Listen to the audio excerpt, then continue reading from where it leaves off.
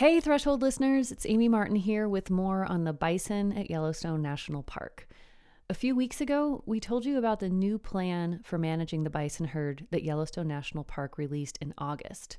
That plan is in draft form, and it maps out 3 alternatives for how to manage the herd into the future. Importantly, those 3 options are open for public comment until September 25th of this year. If you missed that dispatch, I'd recommend going back to listen to it now. It's my conversation with Morgan Worthen, who's the Chief of Public Affairs at Yellowstone National Park. We also asked you to send us your questions about bison and what this might mean for the future of the herd, which we're going to try to answer in this dispatch.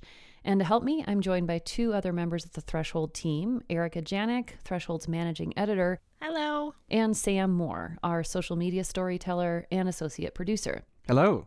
So I think just to kick us off, I want to kind of put myself in the mindset of a person who maybe dreams of going to Yellowstone someday or had their dream trip. People come to this park from all over the country, all over the world, millions of visitors every year.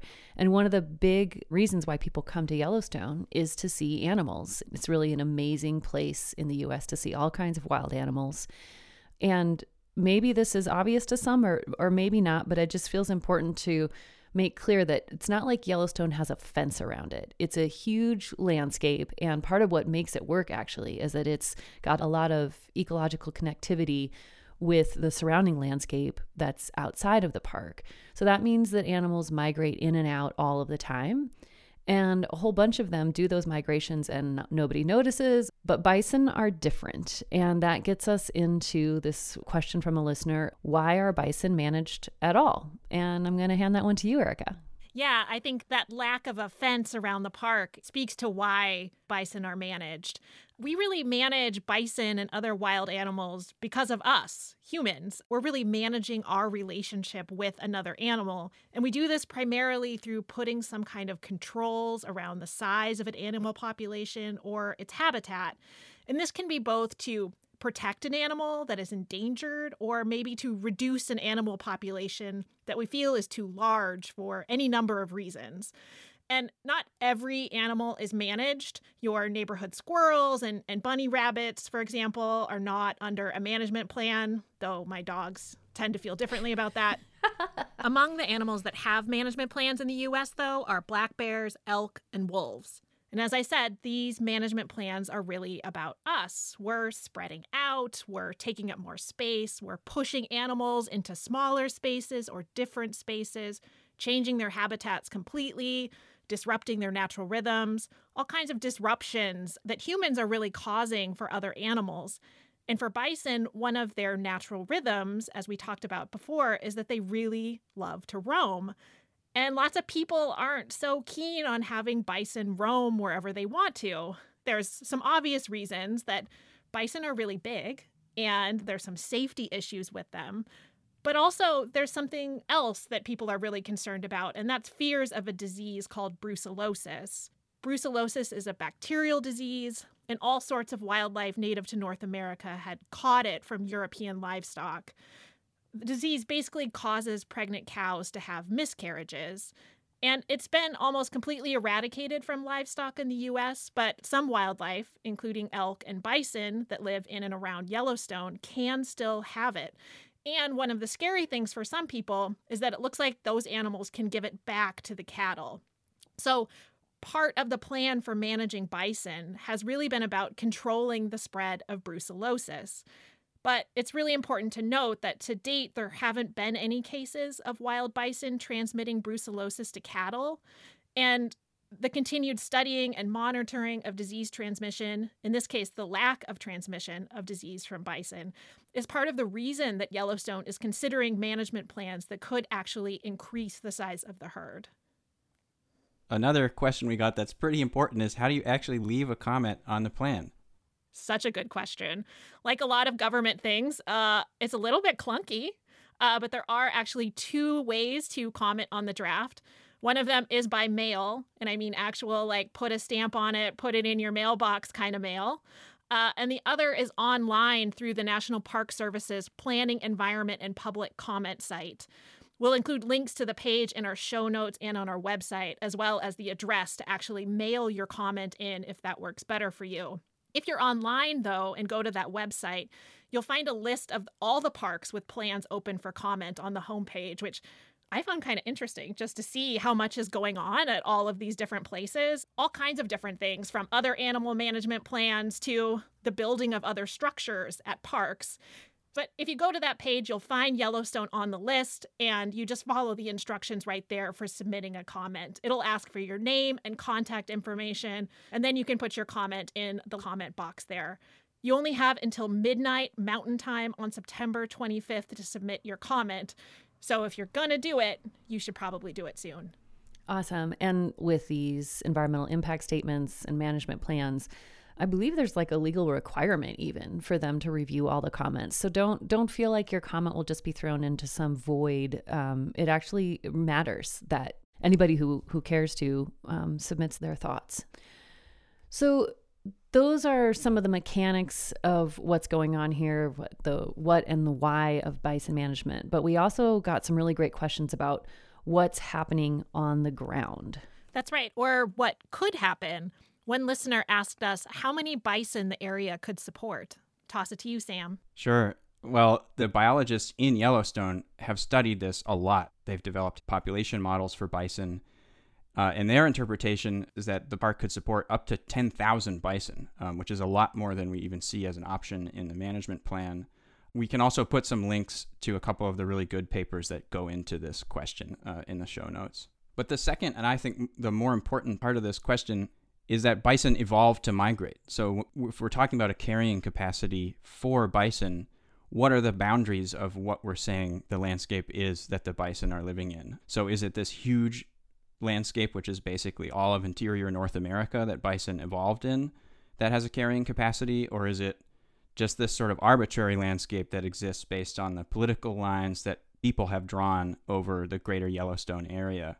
And pretty much all the scientists I read, regardless of how many bison they think Yellowstone right now can support, agree that it's a different question to talk about free-roaming migratory bison than non-migratory bison that are constrained by a boundary. And that's basically what the whole debate is about. And so that gets us back to square one, which is how many bison do you think should be in the park and how freely should they be able to roam outside the park?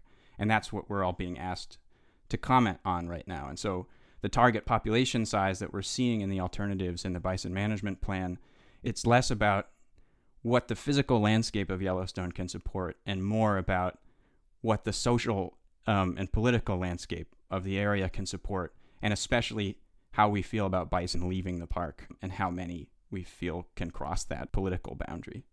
That's so interesting. And it also kind of connects up to another question that we got from a listener that was talking about how circumstances outside of the park may have changed since season one. And as a person who lives in Montana myself, the state overall has gone through some really big changes in those, 5 to 7 years, particularly with the pandemic. There were just like a lot of people who moved to Montana, bought property values have skyrocketed. And yeah, it's a quickly changing state, and particularly around Bozeman and that whole area, that kind of corridor between Bozeman and the northern border of Yellowstone National Park, which is also the place where the bison like to leave. So I'm curious, I don't want to speak for that community. I don't live over there, but what did you find out, Sam, in terms of how circumstances outside the park may have changed since we released season one? Yeah. Well, like you said, Amy, a lot of the land next to Yellowstone, even though much of it is national forest and so is protected, the two counties north of Yellowstone, Gallatin and Park counties, is where most of the bison go to in the winter when they leave the park. But it's also one of the fastest growing regions in Montana. I've heard just casually people blaming that on the show Yellowstone with Kevin Costner, which also takes place in the Paradise Valley where you interviewed people, Amy, for season one, and is just north of Yellowstone.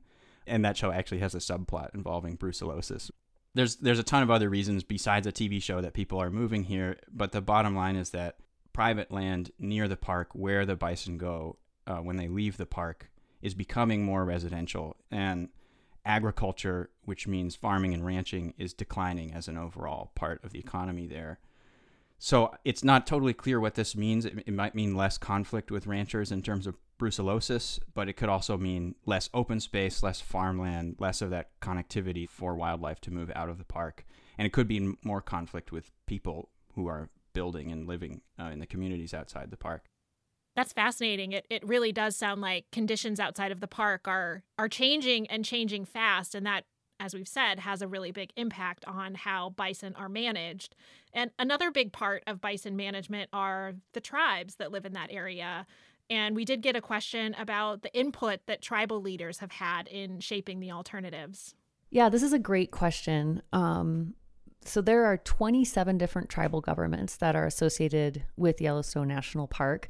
I was able to talk to Rich Jansen, who is the head of Department of Natural Resources for one of those tribal governments, the Confederated Salish and Kootenai tribes. And Rich said that, at least from his perspective, his understanding was that there was a lot of conversation and consultation with the CSKT in terms of shaping these alternatives. And I think just to place it in context, he said more fundamentally, he feels like the relationship between the tribes and Yellowstone National Park is only getting better. There's definitely, been some real conflict and hard feelings between the park and the tribes, because as much as we all love our national parks in the United States, the truth of it is that it is another way in which white settlers took control of land that was being controlled by indigenous people.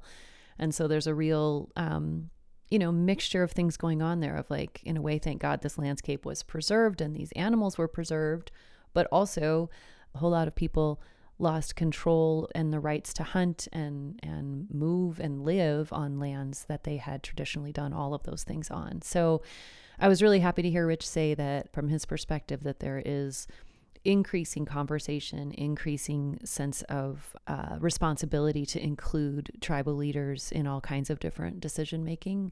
And he also said that although the tribes were consulted in helping to shape the alternatives, they are also now in the process of reviewing them themselves and will submit a comment based on their own science and tribal conversations about which alternatives they would prefer and why, or maybe even tweaks to some of the alternatives that were presented. That is all the time we have to answer your questions. We really want to thank everyone for submitting their questions. It was really fun to hear from all of you, and you asked such great questions that definitely were questions that we had and that made us think. And we will keep following this plan and sharing developments as we have them. So be sure to stay subscribed to Threshold, subscribe to our newsletter if you aren't already a subscriber, and follow us on social media. And don't forget that the deadline to submit your comment to Yellowstone National Park in terms of weighing in on what you think would be best for managing the bison in the park is September 25th, and it's midnight Mountain Time, correct? That's right, midnight Mountain Time. We'll post links to how to submit your comment as well as the mailing address in case you want to mail your comment in our show notes and on our website. Thank you so much for listening. We'll talk to you soon.